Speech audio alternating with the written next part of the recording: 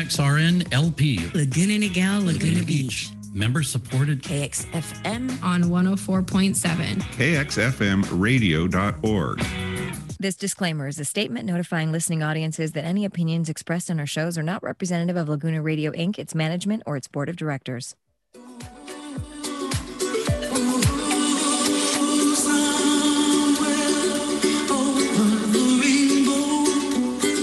Way up high, and the dreams that you dream of once in a lullaby. High, oh, somewhere over the rainbow, bluebirds fly, and the dreams that you dream of, dreams really do.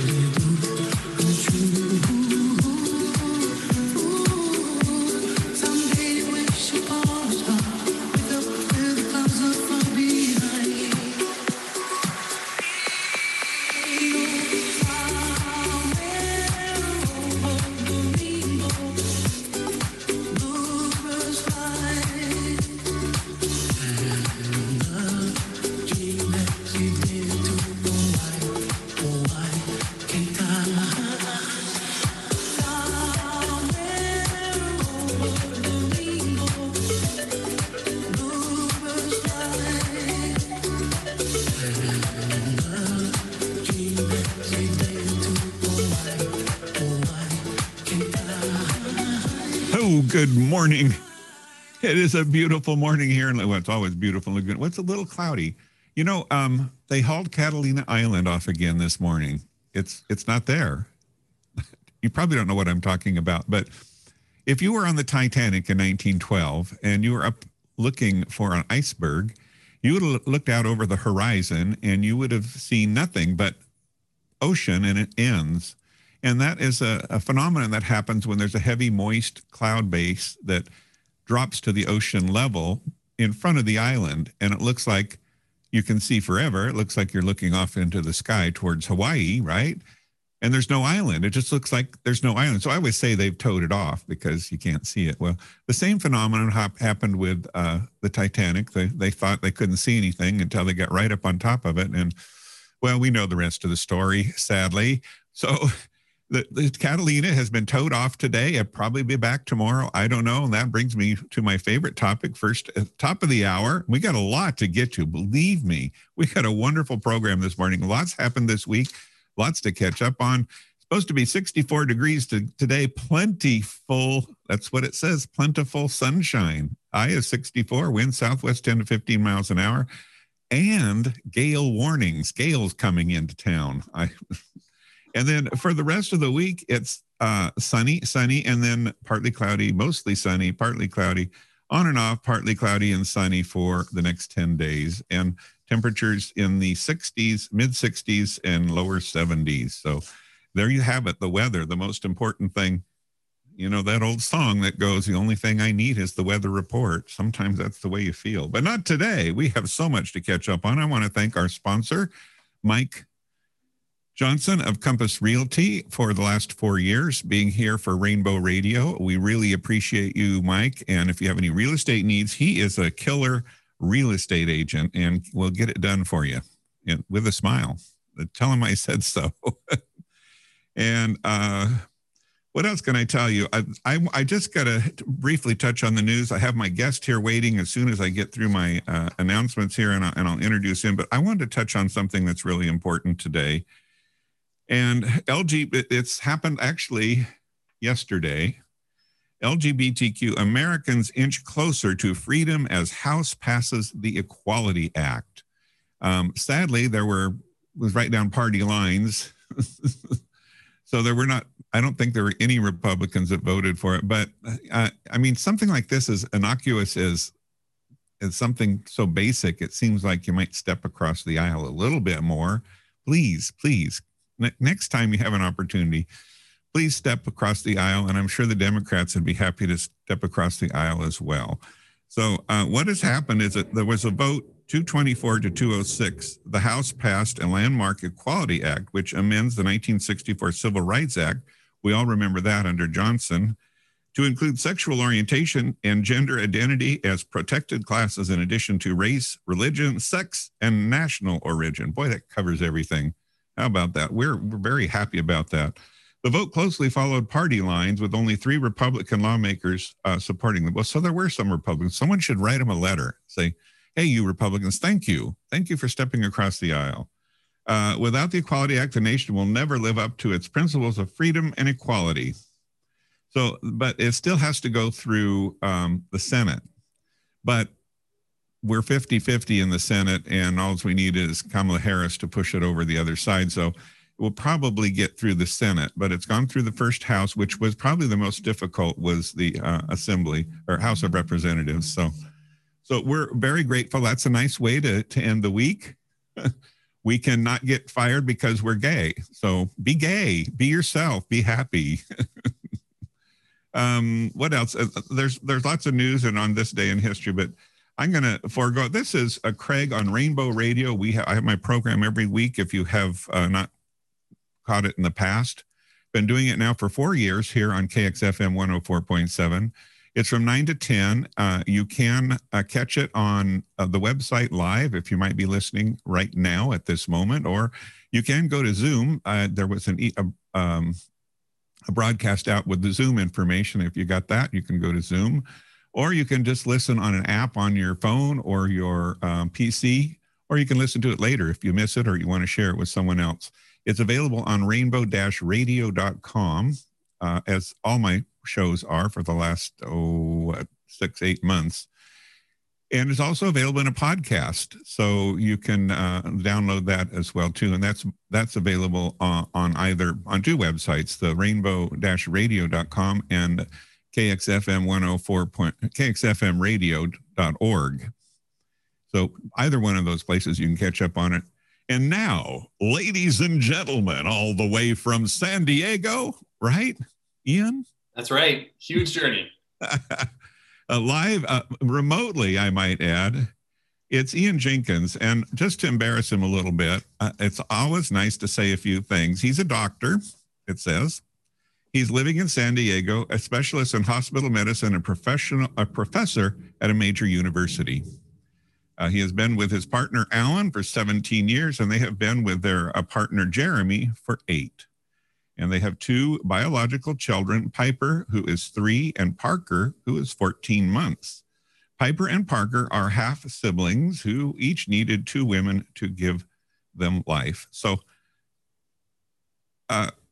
that's the tantalizing bit of information I'll give you about Ian. I'm so glad you're here. I've had so many people curious and asked so many questions. And how's your day going so far? It is going great. Thanks for having me. It's a real treat. And I'll add one thing to that bio. We had a little milestone that you can expect every year. Valentine's Day is our anniversary. So we're now 18 years with my first partner. Oh my goodness. How wonderful to have your anniversary on Valentine's Day, Singles Awareness Day. That's right. Sadly, what did I do? Oh, well, apparently it wasn't much because I don't recall. So, have you created some brouhaha with what your family? Well, first of all, let me say this: judgment is the vice of small men. Okay. I attest to that. So, are you surprised at the notoriety that's come your way with your family unit? Nothing has surprised me, to be honest. We expected that there would be some interest and a lot of love thrown our way. We thought we'd also get some negative comments on social media, and we knew that some of that would come from the gay community too, because we had some friends who went through a very similar process. So everything was as expected.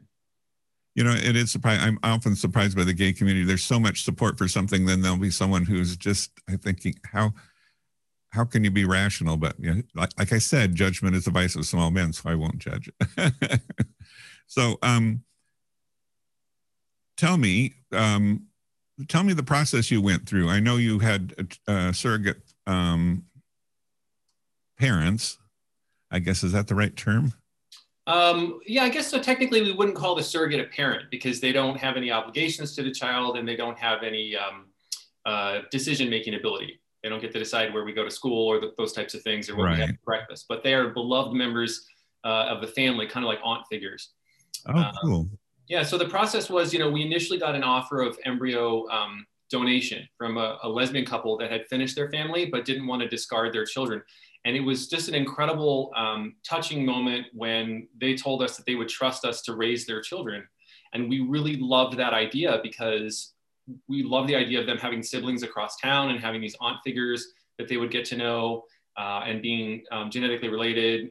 We thought that all sounded really wonderful. So that's where we started.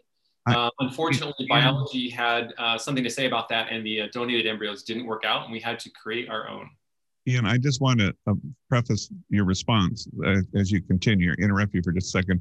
Think of the people that are perhaps listening that are the couples that are considering doing what you're doing and what's important for them to keep in mind as you respond. I think that would be very helpful. I'm sure there's a lot of people that, how did it happen? How's it work out? Where do you start? Kind of stuff, some basic stuff. Well, there's absolutely a whole number of tips that I would give to people now who are trying to plan parenthood, either through embryo adoption or surrogacy. We learned a lot in this process. We really wish we had a primer that we could turn to rather than make some expensive and time-consuming mistakes ourselves. Yeah. So, what are some of the caution you might cast out there for people? Sure. So, one thing was we went through the process of having these contracts made between each of us and the women that were involved. And that's required for proceeding with surrogacy in California. And I think that's appropriate. Everyone should know what their obligations and expectations are before you start. Absolutely. Really frustrating for us, though, that we were not considered a family unit. So we had to have a separate contract between each of the three of us and each of the two women. So a married couple doesn't have to go through that. So if you're thinking about getting married before you start, you can just have one contract. You're treated as a unit in that situation. That was one. All right. We obviously can't get married because there's three of us and we didn't want anyone to feel left out. Another tip was really ask a lot of questions of the lawyers and anticipate the future, because the first contracts we made were for these donated embryos. And then, when those didn't work out, the lawyers were like, yeah, well, you have to do all new contracts to do this again with embryos you create. And we're like, wait a second, we paid you $500 an hour to craft a contract and it's limited to this one specific set of donated embryos. Like, why didn't you draft something a little bit more inclusive so we didn't have to pay you again? But, it's what's done is done. And we just had to repeat the process. Oh my. It's not cheap. They could have written in there, had the embryos not worked out, that that a second set would be acceptable under the terms of the agreement, something like that. Something simple could have been added, huh? That was our feeling for sure.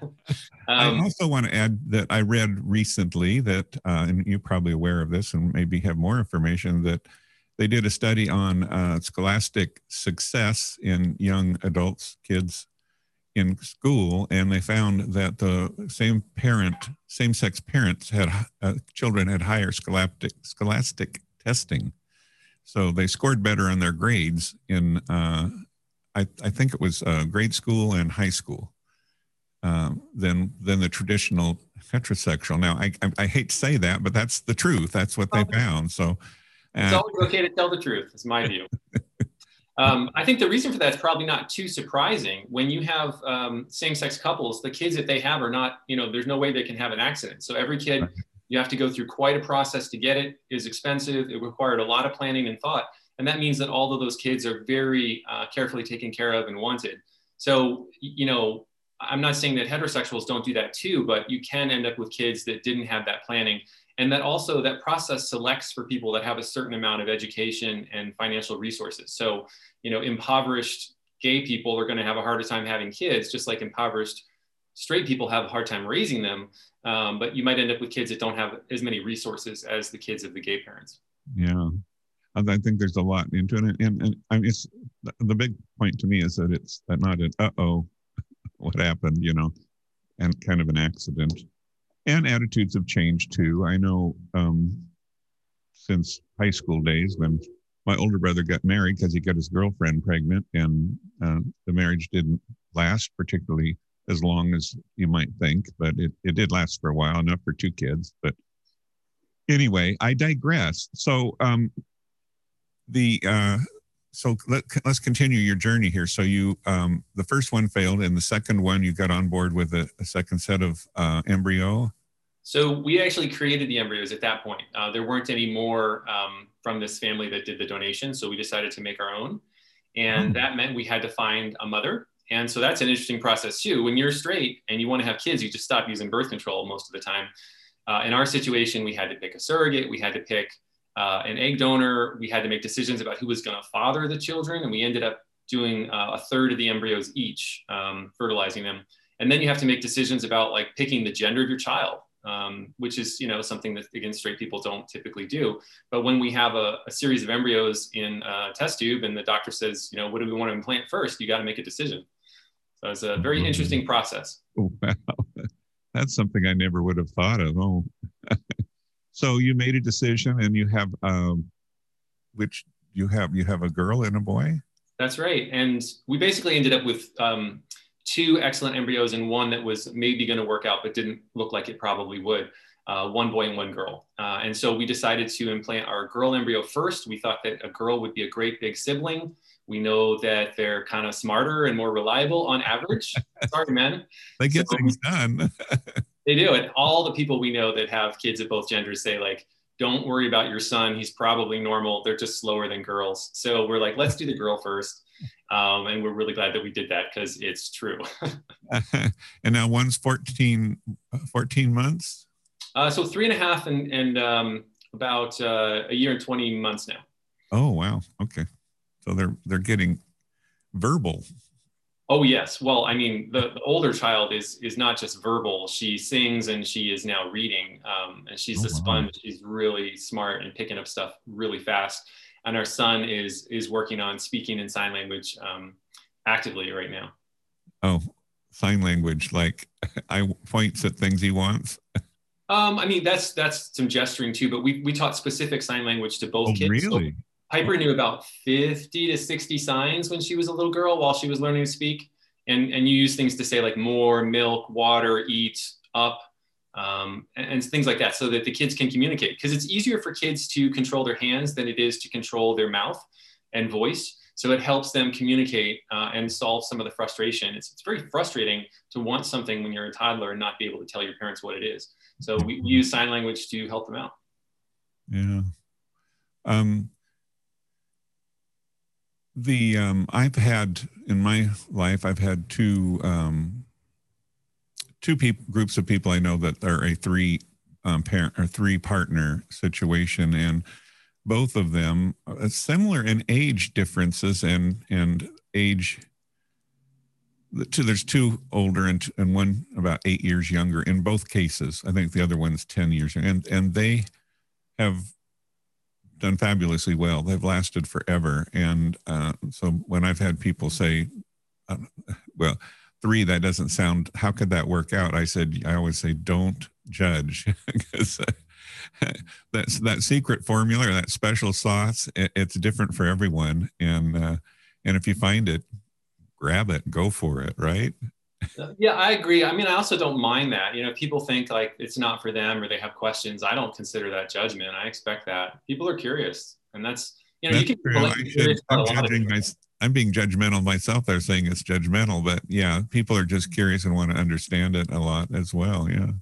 Yeah, I mean, I would turn around and say, you know, some people say, well, you can't love more than one person. And, you know, it was actually an experience I had where a parent was telling me that. And I was like, don't you have 3 kids? Did you pick one to love? You know, and they were kind of like, we don't get it. But I was like, all right, well, you know, if it's not for you, you don't have to do it. Right. And the other thing is like, people say, well, how does this possibly work with 3 people? You know, and my response to that is like, well, how does lifelong monogamy work? I mean, look at the rates of, you know, serial monogamy, infidelity, and divorce or other relationship ends. You know, add all that up, you know, it seems that lifelong monogamy is actually pretty unsuccessful overall for, you know, going your whole life. But if it works for you, that's fantastic. I just, you know, people should be able to choose the loves and the lives that they want. Right. Have you, is there, has other media come towards you and asked to ask for your response on your, I don't know, your life's your lives and how they're working for you? Yeah, certainly. So we have a book coming out on the 9th of next month. It's available for pre-sale now. So we've been talking to a lot of people to try to increase awareness for a couple of reasons. We think it's a good story. It should be entertaining and funny and touching at times.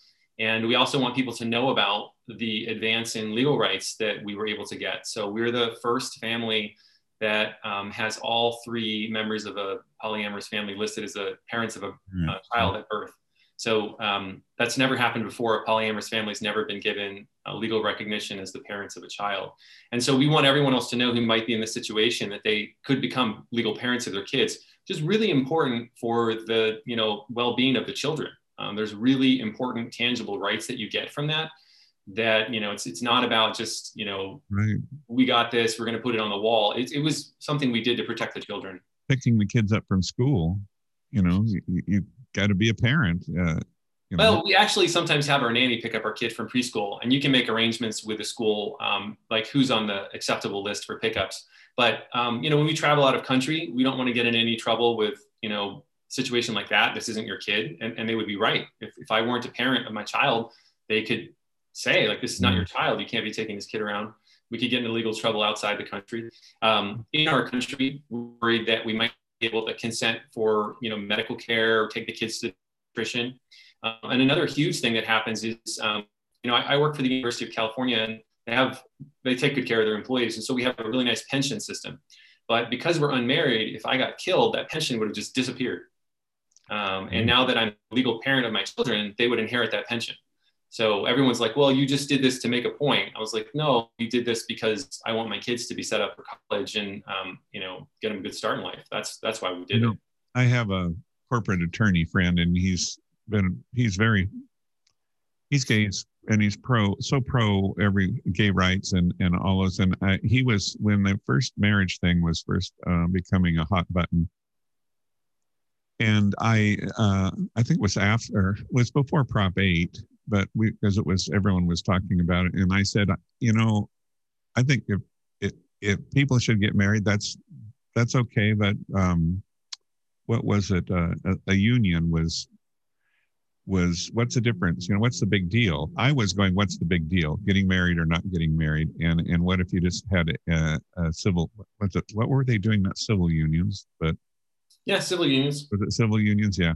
And my friend, who will remain nameless, said, Craig, you don't realize that if you were to look at the laws on the books, federal, state, local, that there's over 2,300 something in that. He said that we really know of. And he says there's more.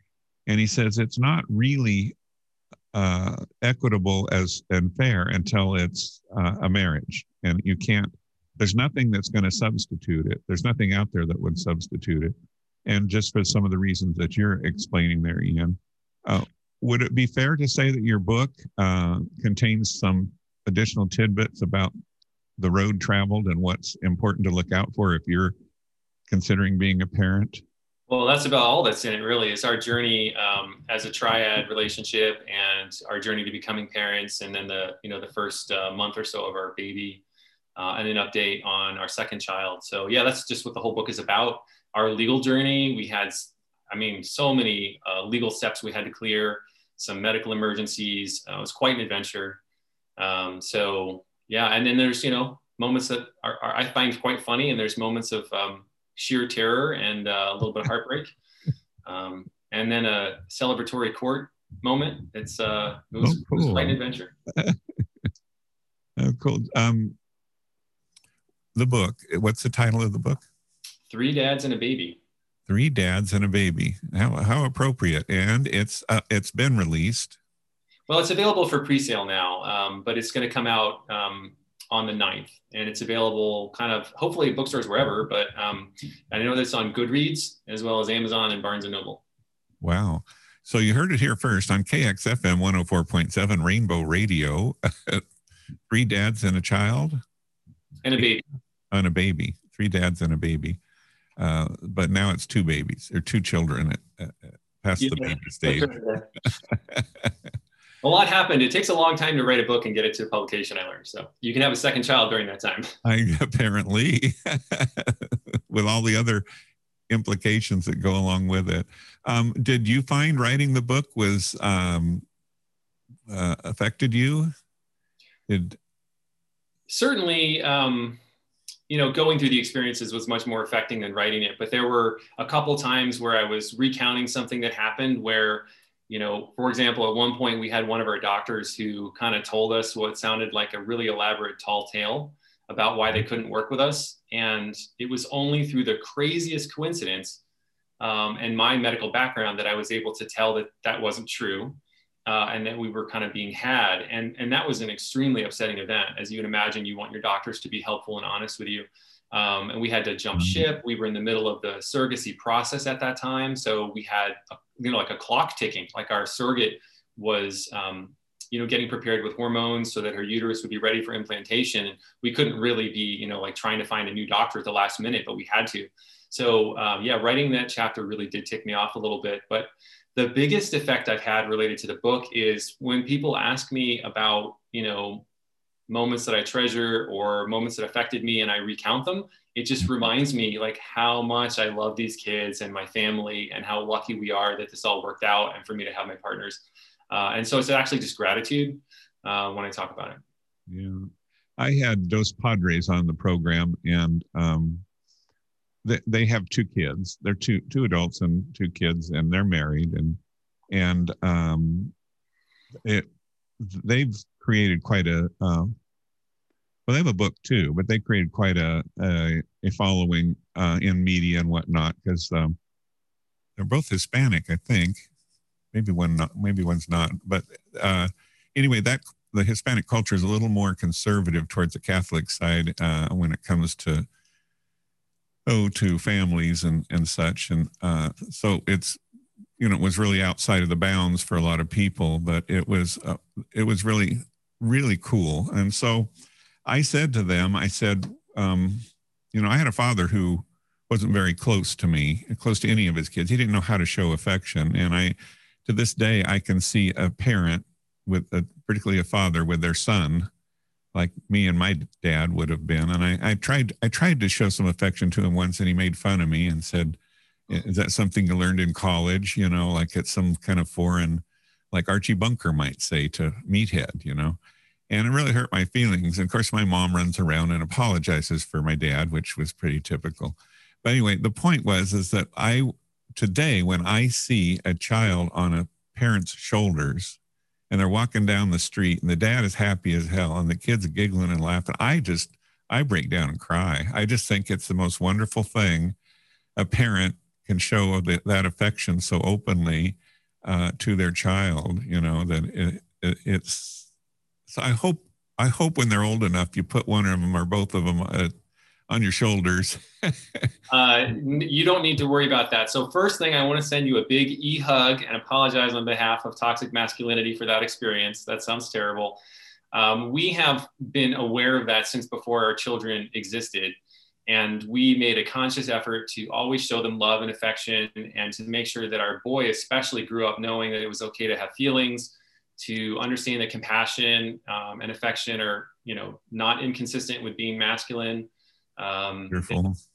Just to be loving. And we really want to make sure that they grow up understanding that, we're here to take care of each other, to be good to each other, and being cold doesn't really help anybody. You never run out of hugs. And they're so affordable. They're easy. It's an easy deal. Yeah, kind of a no-brainer. COVID has kind of got in the way of that, but I'm optimistic that will be behind us here. Hopefully by the end of the year is what it really looks like. Your other partners, what can you add about them? Well, I'm a lucky guy. I think it's sometimes hard to find a great man out there, but I have two. And my first partner, Alan, I met him when he was in medical school, and he is now a psychiatrist. And just really sharp and brilliant. And you can just sort of tell when he thinks about things that, he has a great immediate understanding of the problem that other doctors really couldn't figure out after, working with someone sometimes for 6 months. They don't really know what's going on, but he can tell right away. And then he has all these other amazing skills. Like he taught himself to play the guitar and taught himself to play the piano without any lessons, which I wouldn't even know where to start. He can fix copper pipe plumbing and wire new ceiling fans in and all sorts of other stuff. Very handy. Change the oil and spark plugs. And our newer partner or younger partner, Jeremy, is a zookeeper, and he works at the San Diego Zoo and the zoo hospital. So he's essential healthcare just for, hundreds of species of animals. He takes care of everyone that comes in there. And that means that he has to wrangle animals like, you don't actually have to wrangle this animal, but after sedation, work with a 800-pound gorilla that could tear your head off and help take that to the hospital for an MRI, or deal with some birds, which can just actually push their talon through your hand effortlessly, and the California condor, which can snap a femur with its beak. So he's got a lot of skills related to that, as well as propagation of endangered bird species. So he's actually, at the time, had hatched out more endangered Hawaiian crows than anyone else on Earth, and was the first person on Earth to help raise 2 species of Hawaiian birds from the Kauai rainforest. So well, you must have very interesting dinner conversations at the end of the day. What did you do today? Oh, I wrangled a 10,000-pound gorilla. And what did you do today? Well, I talked someone off a bridge. When dinner comes, I generally have to hold my tongue, because the stories of things that happen to me at work are sometimes COVID-related tragedies or other things that nobody really wants to see or hear. So I have to just internalize all that. Yeah, I don't know how your industry has persevered so well and under the circumstances so dire. It's just, it's beyond, you kind of have to put it aside because it's so far beyond comprehension, Yeah, to that end, I want to say, we've gotten a lot of love as hospital doctors for taking care of people, and it hasn't been stress-free. But I do want to say, as soon as the pandemic ends and it's safe, please go hug the ICU nurses first. You can also hug the ICU doctors and the ER nurses and ER doctors. But they really took the brunt of it. And especially, this was not evenly distributed. So lots of small hospitals, rural communities, they couldn't get the staffing, they didn't have the equipment, and they were at a serious risk themselves. And then just the emotional trauma of seeing 500,000 Americans die hasn't been easy for them. But we've actually been okay in my group. And I feel super blessed to have been that lucky. Yeah. I never thought about the small rural hospitals and the first caregivers, and how difficult that must be as well. It's just one of the latest studies determined, and it was an independent study from wherever, that approximately 160,000 lives could have been saved if better mitigation steps had been taken.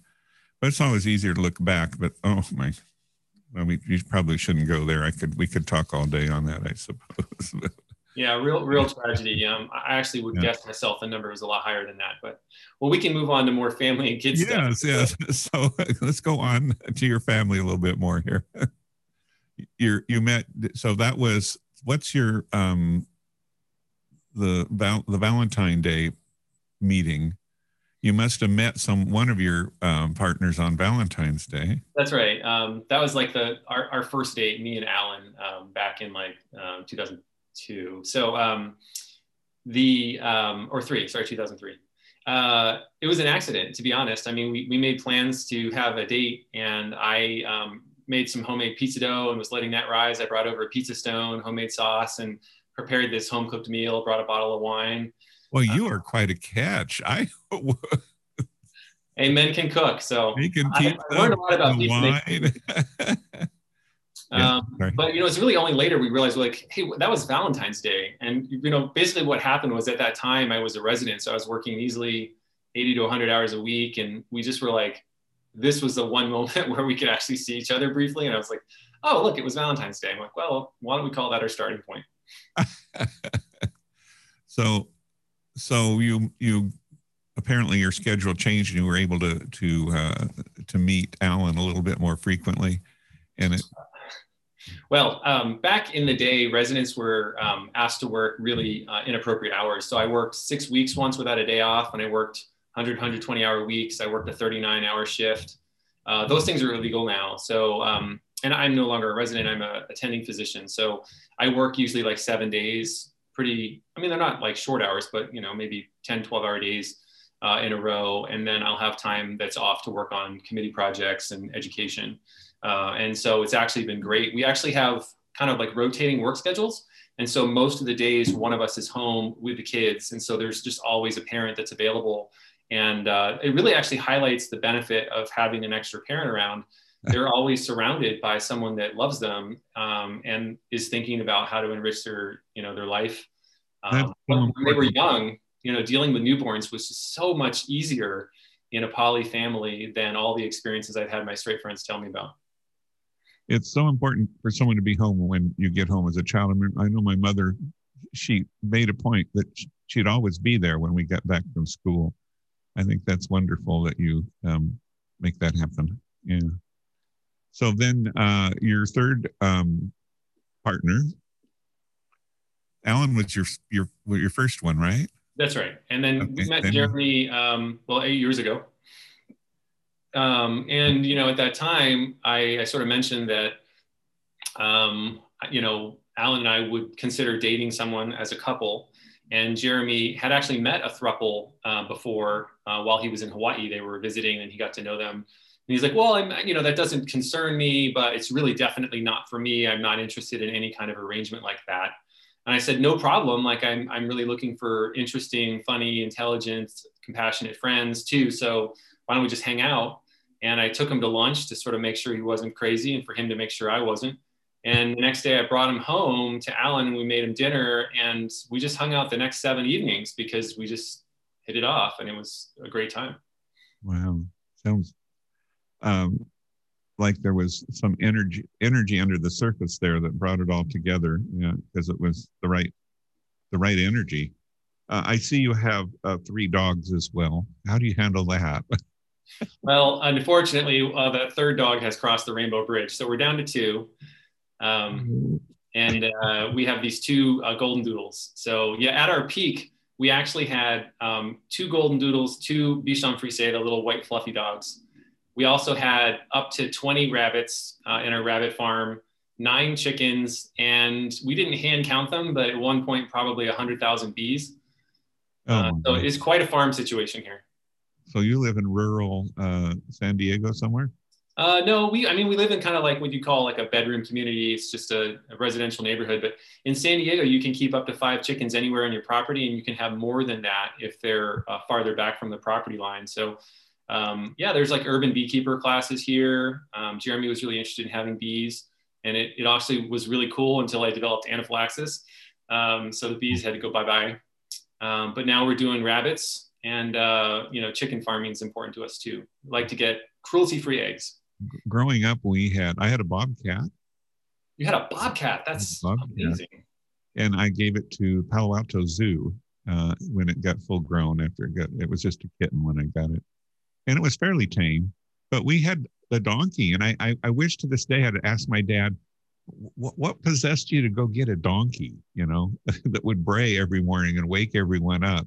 We had a donkey and horses and cats and dogs, and we had rabbits and a cow, no chickens, pigeons, but chickens. And I think that's great for kids to have those experiences. I was there when one of the horses, I had its foaled, and I helped it along. I pulled the birth sac off over it because the mother was so old she couldn't get up and pull it off. And it popped right up and looked me right in the eye. And I thought, that's the first person that horse has ever seen was me. Cool. Yeah, we think it's important for kids to know where their food comes from and to make good decisions about, everything they do in life, but where they get their food. And so, our 3.5-year-old, we, show her these baby bunnies, and we kind of tell her, like, later on, these bunnies are going to be sausage, and we're going to take great care of them until that last moment. We used to sit at the dinner table, and my dad or my older brother raised a cow, called it T-bone, and we would be eating dinner meat. We'd go, "Is this T-bone?" My mom go, No, that's porterhouse. But yeah, we ate our animal. Terrible, but we did. Well, I think those animals probably had a much better life than factory raised animals, and they're certainly healthier for you and the environment. So, honestly, if you're a wild animal, it's not really a great deal. You have to die of either a terrible illness or get killed by a predator. So, an instantaneous end is not the worst ending to an animal's life.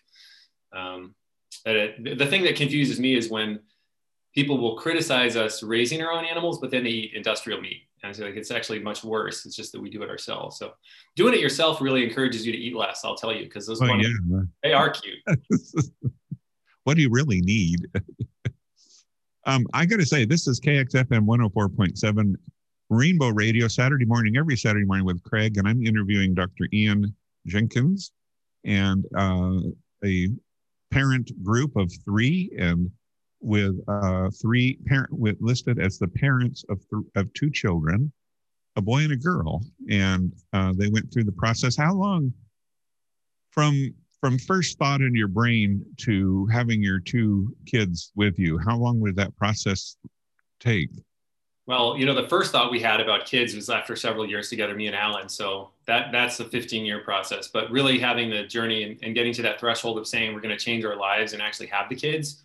That happened with Jeremy, kind of really pushed us along. He's he's a nurturer. He's a zookeeper by trade. So he really helped us see, like, we need to go ahead and do this. We can't just talk about it. We're kind of getting older here. And so I would say that the whole process, took about 3 years. I should really look that up and get a specific answer for you, though. It wasn't easy, and it was significantly harder because there was 3 of us compared to 2, but right. Adoption is a great option for some families as well. And then others have an arrangement. Like, we know some people that were the sperm donors for a lesbian couple, and all needed to do was arrange a weekend get together with a turkey baster present. And they became parents that way, and they still have these kids in their lives, which, the dads sort of see them for like vacation, and the moms are the primary parents. But that solution was vastly simpler than the one we came up with. So, right. I just think it's amazing to see different chosen families come together and raise happy, loved kids in all sorts of different family structures. And the one constant is you got to make sure that the kids are going to come first, and that you're going to raise them with intention and do the very best you can for them, and make sure that you've thought of everything that can go wrong, and that you protect those little ones. I have some lots of ways to do that. Friends here in Laguna Beach that are they have 2 kids. They're in probably the 8th grade, maybe high school now. Maybe one of them's in high school, but they've had some challenges with the school and the being listed as parents, as the husband and wife, and the identity on the documents. And sometimes it's difficult. But I was just asking you the question if that was what you experienced. But your kids are, well, one might be in kindergarten, right? The girl? She's in preschool. She's preschool. 3.5, but so you got probably a couple more years there, and then we'll go off to kindergarten. Yeah, I hope that the schools are prepared and understand or do it right. I don't know. Well, I don't know that they're going to be prepared, because this is not a common arrangement, and we don't expect them to be. Again, if they're confused or don't know what to do, we're not going to be offended or angry. We're just going to talk them through it. So this actually happened when we were, in the hospital preparing for child's birth the first time. Yeah. They came up to us and said, listen, there's these 3 parents, and we respect that, and we have a surrogate, but you can't all visit the kid.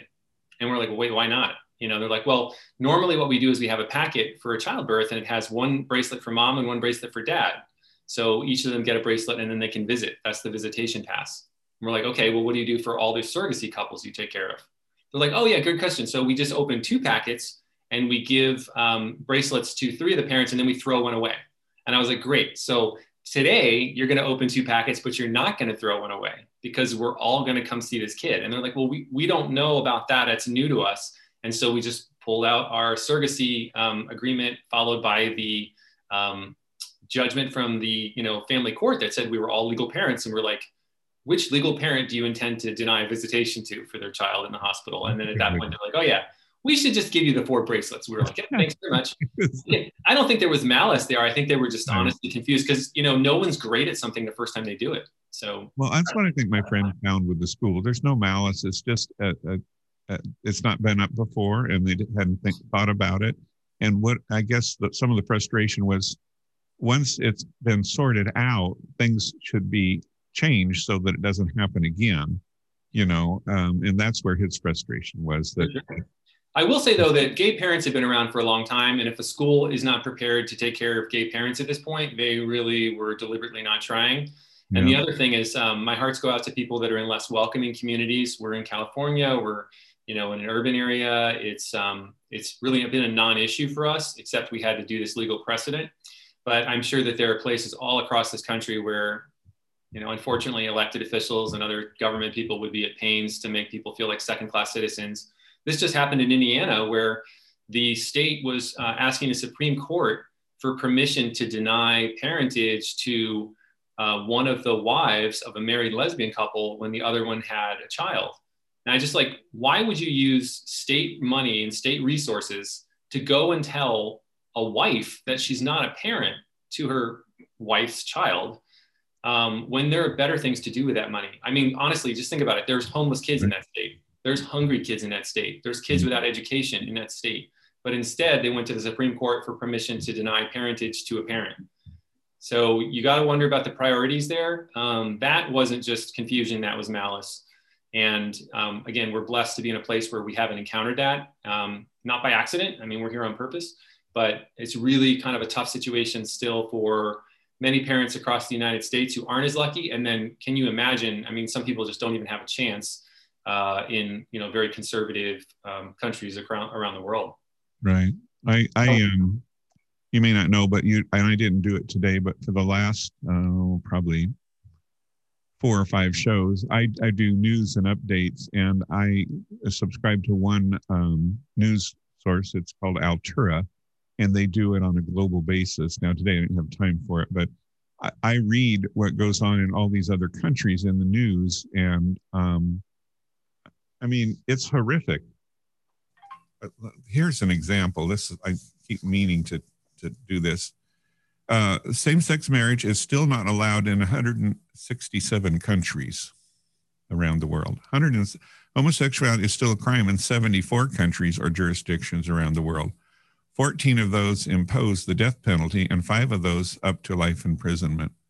And that's around the world. So I do think we have a president that that's on his agenda to share the love and try to diminish the hate. Hate crimes against LGBTQ people are still a reality. These frequently involve torture, cutting, and mutilation. Between 30 and 40% of LGBTQ youth attempt suicide, a rate 1.5 to 3 times higher than non-LGBTQ youth. So those are some statistics. I mean, if you have resources, do something like you said, Ian. Do something that, or this is another one. How many million people do you think the World Health Organization say die annually from starvation? I do not know. 9 million. 9 million. And I wonder also how this is calculated, because as a doctor, I'll tell you that people don't actually die of starvation in the United States or even in North Korea when they had their famine. What happens is they get really weak and then they die of an infection. And that's usually how it's recorded. What they said in the death of these people, they usually it's dysentery and it's poor quality water. So they get disease and they can't eat and they starve to death. They can't hold food down. They're sick and they starve to death. So that's water. Potable water is the number one cause of death, essentially, as opposed to starvation, I suppose. But I didn't mean to interrupt you there, but yeah, it's those statistics that we forget, and I think that's why so many rock stars and they do tour around the world and they see some of these other countries and just how horrific the situation is, and their heart goes out to them.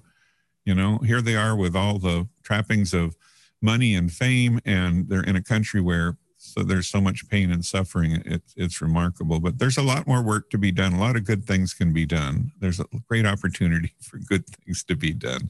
Let's look at it that way. That's true. I mean, you don't even have to travel to see this. I mean, we had a huge water issue in Flint. We've got homeless people all over the streets in California. Yep. Even though we're the world's, sixth largest economy, I think we could make a decision that we were going to put those people in beds and just do it. Yeah, Laguna Beach Pride, which I'm president of here in Laguna Beach, we had a couple charity drives, and we went with the Friendship Shelter, and we talked about the homeless situation. The number one remedy is give them a place to live. Then you can deal with the other items. But they used to think you had to get everything straight in your life, a job, and then you might get a place to live. But they found it's quite the other way around, and that it does work. So glad to be a part of that solution, and as an organization, and we'll probably do some more here again with Laguna Beach Pride, but it's always good. So you should come up here for Pride. Okay, I'll do my best. We just have to get rid of the virus first, too. Well, yeah, with that's for sure. We have been on the down low, but we still feel we need to do what we can. So we've been doing virtual drag bingo and raise money for the homeless shelter as well as the food bank, and it's very satisfying. You know, I hand them a check for a couple $1,000s for the money that we raised with some drag bingo. Yeah, that's awesome.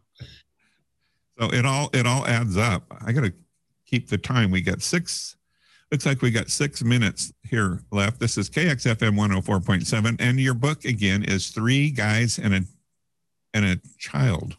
3 dads and a baby. 3 men and a baby. Wow, I didn't even get that close. And it's available on Amazon. Hopefully, are you sure? Yeah, no, I'm sure. I've seen it. I have friends that have pre-ordered it, and I have a stack of books in my office. So I know that they're out there and they're coming. So, but yeah, it'll be regular sale on March 9th and pre-sale now. It sounds, Ian, like if you're considering being a family with children or having children in your relationship, that this would be a good investment. Pay big dividends to your book to be able to understand the what your processes were and the trials and tribulations that you experienced. Well, we can save you a lot of money up front if you're doing this. So one thing is, if you're thinking about the medicines, they're actually extremely expensive drugs, and they come in these sets where you might not use the whole set. And so one thing you can do is potentially partner with other people who are doing the same process, so you don't have to all have unused product at the end of a cycle. Another strategy is to get meds from outside the country, from a place that you trust. For surrogacy medicines, I might not go to, pharmacies that you don't know from the third world, but you can get sometimes these meds from Canada. And we got meds for our second cycle from Israel.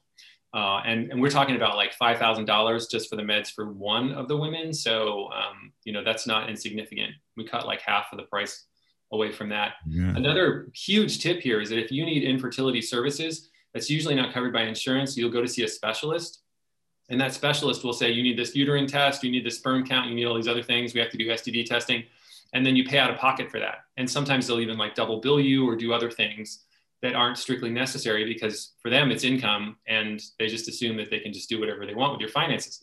But most of those services are covered by insurance.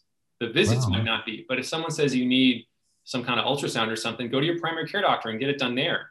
And then it'll be covered by insurance. And then you will still have to, of course, pay for implantation. You have to pay a surrogate, and you should do that very, very generously and with great appreciation, because it's worth it. But, there's a lot of savings that nobody told us about. And certainly our reproductive medicine doctors didn't take us aside and say, we're going to do these tests, but you could get them done for free at your primary care doctor's office. They just went ahead and billed us. So we didn't know that. And I wish we had. Absolutely. Wow. See, it's paid for itself all just listening today. I have 3 minutes. I should wrap it up here. Ian, anything else you want to add there, or you want to shout out to Alan and your third person? Yeah, Alan and Jeremy, love you. Jeremy. Thank you for going on this journey with us. It's been amazing. We wouldn't have the kids if there had not been 3 of us. Wow. All of us brought something to the table that was necessary for the kids to happen. as far as our motivations and our resources and other things, Jeremy's friends and Alan's friends. And so they literally wouldn't exist had we not been a throuple. That's wonderful. Yeah, and if I had to give you a take-home point, there's really two. The first is that love makes a family. And if people are taking care of each other and they're in love and it doesn't look exactly like the family next door, that's okay. Just get to know them. They may be from a different background or have a different skin color or have an extra parent, but Give them a hug. it's love that makes a difference. And then we wanted people to know about the increasing availability of legal rights for polyamorous families. I just learned several days ago that ordinances to do non-discrimination for poly families are being proposed and advanced in a number of American cities to provide protection for families like mine. So I was super excited to learn that, and I'm going to try to help with the process. I would like to invite you to return in a year or two and get an update. I think it would be fantastic as your kids grow up. And I'd love to see a photograph of one of your kids on your shoulders. Well, we've got lots of those. So warm my heart.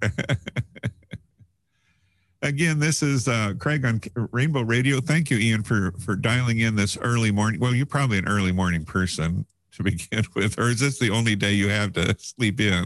Yesterday's meeting was at 6, so this is a late start.